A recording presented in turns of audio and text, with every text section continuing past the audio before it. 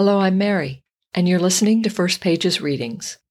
In this podcast, I explore reading and celebrate books as cultural messengers. Each episode, I'll read from 3 books of either fiction, nonfiction, young adult, middle grade, or poetry.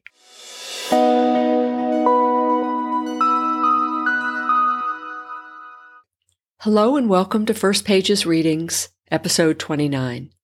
And thanks for joining me. Today I'll be reading from 3 middle grade books, so let's get started. Today's first book is Rebels of the Casbah by Jo O'Neill. I love this book.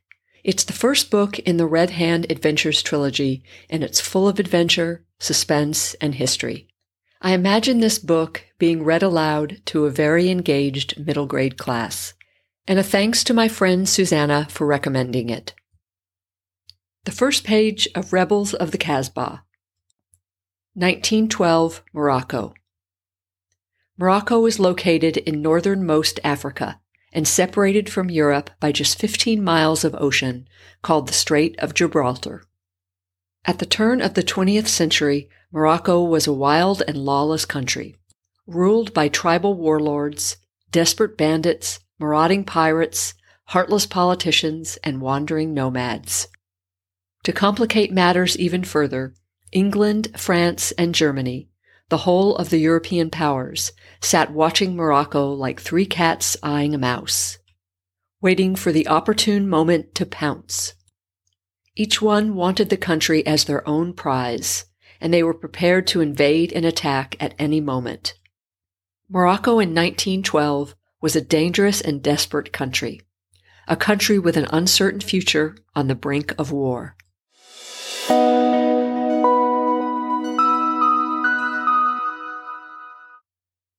Today's next book is The Girl Who Drank the Moon by Kelly Barnhill. This book has been compared to classics like The Wizard of Oz, and like any enduring story, it includes its share of social commentary. It's also full of enchantment and mystery and wonder. The first page of The Girl Who Drank the Moon, in which a story is told. Yes, there is a witch in the woods. There has always been a witch. Will you stop your fidgeting for once? My stars, I have never seen such a fidgety child. No, sweetheart, I have not seen her. No one has, not for ages. We've taken steps so that we will never see her. Terrible steps. Don't make me say it, you already know anyway. Oh, I don't know, darling. No one knows why she wants children. We don't know why she insists that it must always be the very youngest among us. It's not as though we could just ask her. She hasn't been seen. We make sure that she will not be seen.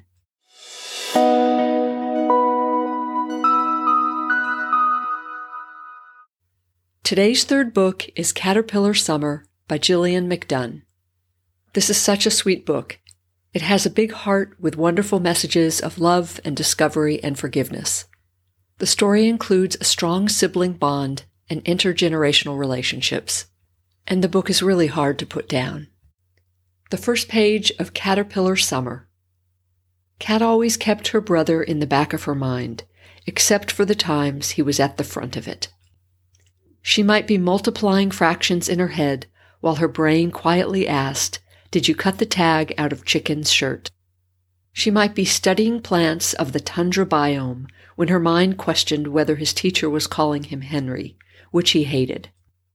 She might be scooping mashed potatoes on her tray when she wondered, will he be the only first grader left behind at the aquarium? On a good day, Chicken liked to wander. On a bad day, Chicken would bolt. But no matter what, Cat loved him as wide as the Golden Gate Bridge, as deep as the sea floor, and as fierce as a shark bite.